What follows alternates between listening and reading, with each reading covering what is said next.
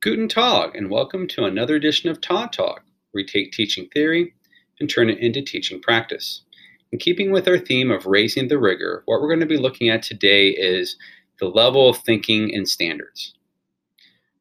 For better or for worse, in the United States, we have content standards that students are responsible for learning and that teachers are responsible for teaching. In a lot of cases, these are the Common Core standards. So for English language arts and for math, most states have adopted the Common Core standards. And even if they haven't adopted those particular ones, they've created their own. For science, there's the Next Generation standards, which some states have adopted for science standards. And then most states are responsible for creating their own social studies standards. The question becomes, when you're teaching these content standards for mastery, are you teaching to the level of thinking that the content standard is asking? And that's what we're going to take a look at today on how to look at a content standard to determine the level of thinking it's asking you to do. And then creating assessments or asking questions or lessons that are going to enable students to learn at this level that the content standard is asking of them. Usually when we look at content standards, we focus on the nouns of those standards. The nouns are the what of what should be taught. So this could be skills, this could be content, this could be facts, it could be, topics, but this is the kind of the meat of what it is they're supposed to leave having mastered if they understand this content standard, that they have mastered whatever the noun is. Now, there are also verbs in the content standards, and the verb of the content standard is determining what level of thinking students should be doing this particular skill or content or whatever at. So it's setting the bar, the minimum bar for what students should be doing when they're learning this. So if you're learning about something that's on an analyzing level, the activities that you need to be setting up for students will require them to analyze so that they're learning this content standard at the proper level. Like I said, this is the minimum point from where students should be thinking. Oftentimes what I see is that teachers teach the noun but not the verb. So they're teaching the noun, but it's requiring a higher level at the verb, but they're teaching at a lower level of skill. And so we want to make sure that the content standard and the thinking match up. And this is where this ties into the higher level questioning, is that the questions you're asking concerning these content standards also need to be asked at the level that the content standards is asking. So when you're assessing whether a student has mastered something, that the questions that you ask on your assessment or in your informal or whatever it is that you use to determine mastery should be at the minimum level of what the content standard is asking. So one thing we could do is we could use Bloom's taxonomy to help figure out this range. I have another talk on Bloom's taxonomy. I have the link here, so this will give you an overview of Bloom's taxonomy if you're not familiar with it, but I'm going to be referring that a lot with the rest of this presentation. So if you're not familiar, you might want to watch that talk. For example, here is a Common Core ELA standard. Write informative, explanatory text to examine and convey complex ideas, concepts, and information clearly and accurately through the effective selection, organization, and analysis of content. Wow, that's a mouthful. A lot going on there. When you pull out the verbs, what you see is there are actually three things going on here. It's asking you to write something. In this writing, it's asking you to examine something. And as part of that, you're also going to be analyzing content. So all three of these levels of thinking must be accomplished in the lesson that you provide students and the assessment of which you give students. So the levels of thinking are going to be creating, analyzing, and analyzing, which are all higher level thinking concepts. And so if you ask questions at a lower level that are only seeking to understand or to remember, you're not properly preparing students for the content standard and for the tests at the end of the year that they'll be accountable for. Common Core Math, here's an example of that. Use data from a random sample to draw inferences about a population with an unknown characteristic of interest. Generate multiple samples or simulated samples of the same size to gauge the variation in estimates or predictions. Again, a lot going on here. When you look at the verbs, though, it's asking you to use data, to make inferences, and to generate samples. So those are the three levels. And so this is asking you to analyze with the using and inferencing, and then creating with the generating. So you're creating your own. So again, if you're teaching this content standard, are you having students actually physically generate samples? Because that's what the content standard is calling for. A teacher may be focusing just on the noun about the idea of population and how populations work, but you have to make sure that you are teaching to the verb and the level of thinking that it's asking you to do. Here's a next generation science standard. Measure and graph quantities to provide evidence that regardless of the type of change that occurs when heating, cooling, or mixing substances, the total weight of matter is conserved. So when you look at this one, we're actually just talking about measuring and graphing are the verbs here. And these are lower level verbs. This is application and understanding.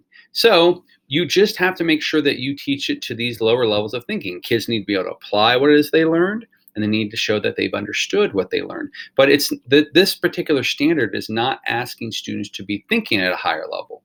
And so you don't have to necessarily generate questions on your assessments that are higher level questions.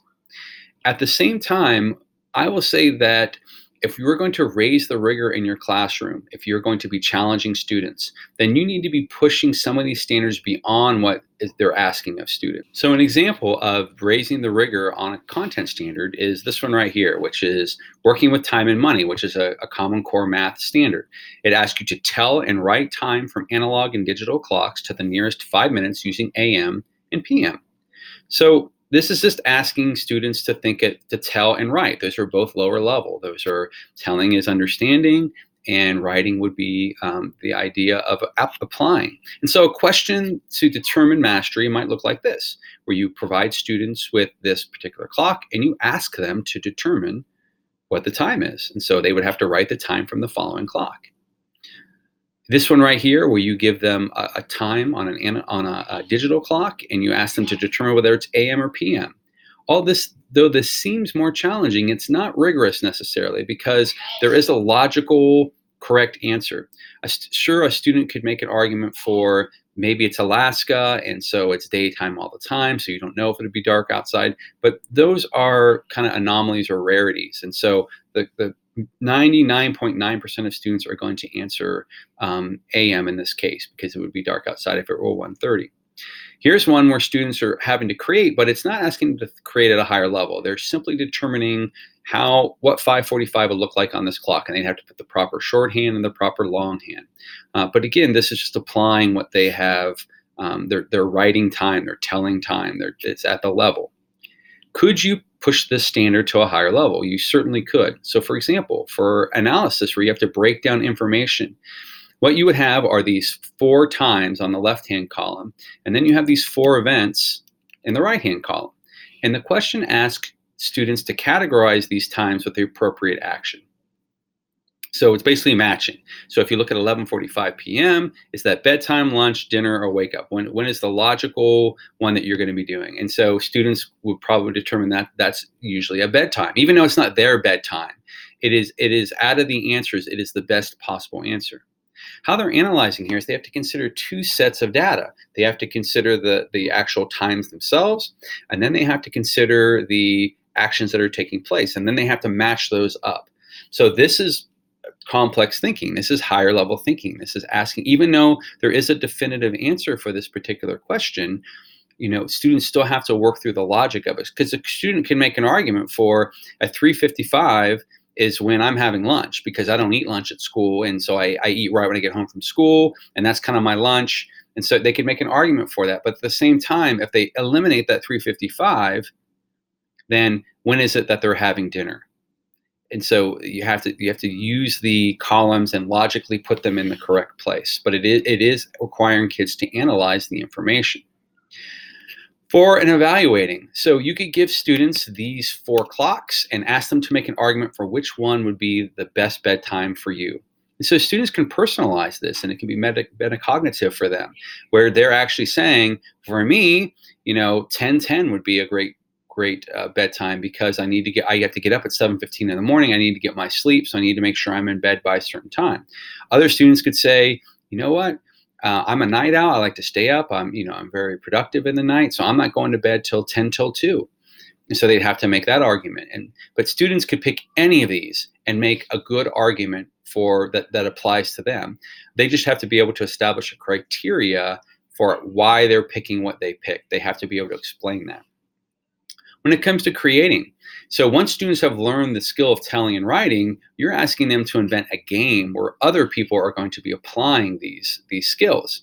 And so there's all sorts of possibilities that students can come up with. One example that my students came up with was they came up with this card game that's similar to war. So in war, you turn over 2 cards, whichever's the highest wins, and the loser collects all the cards. And then the person who runs out of cards first is typically the winner. In this case, students have piles of cards in front of them, and they turn them over, and they have clocks like you see here. And you could decide whether you want to put the times on it or have them figure this out themselves or whatever to increase the level of the game if they have to actually tell the time rather than it being told for them. Irregardless, they'll have to tell the time when you turn over a third neutral pile, which has a clock on here that doesn't have a time. And students have to be able to determine which of these two, the 3 o'clock or the 11:30, is closest to this particular time, which would be, this is 12:45. So obviously the 11:30 is closer. That's the one that wins. You would give the cards to the 3 o'clock and so on and so forth. Because this is a game about time, the students came up with a 15-minute time limit. So the game is played for 15 minutes. Whoever has the most cards at the end is the loser. Whoever has the least cards is the winner. So students are having to create in order to teach this basic concept. So the million-dollar question becomes, what does this look like in the classroom? How do I put into practice determining the mastery of whether students have learned at the level the standard is asking? And the answer to this is it comes in the questions that you ask. So the questions that you ask in class, both verbally and on assessments, written assessments and assignments, are how you are measuring whether a student has learned and mastered this content standard. So what you have to look at is, are you asking questions at the level that the standard is asking students to be learning at? Because that's how they demonstrate what they've learned, by answering these questions. And we'll get into this in the next Todd Talk, where we'll talk about how to write higher level questions and how to determine whether you're asking enough higher level questions in your class.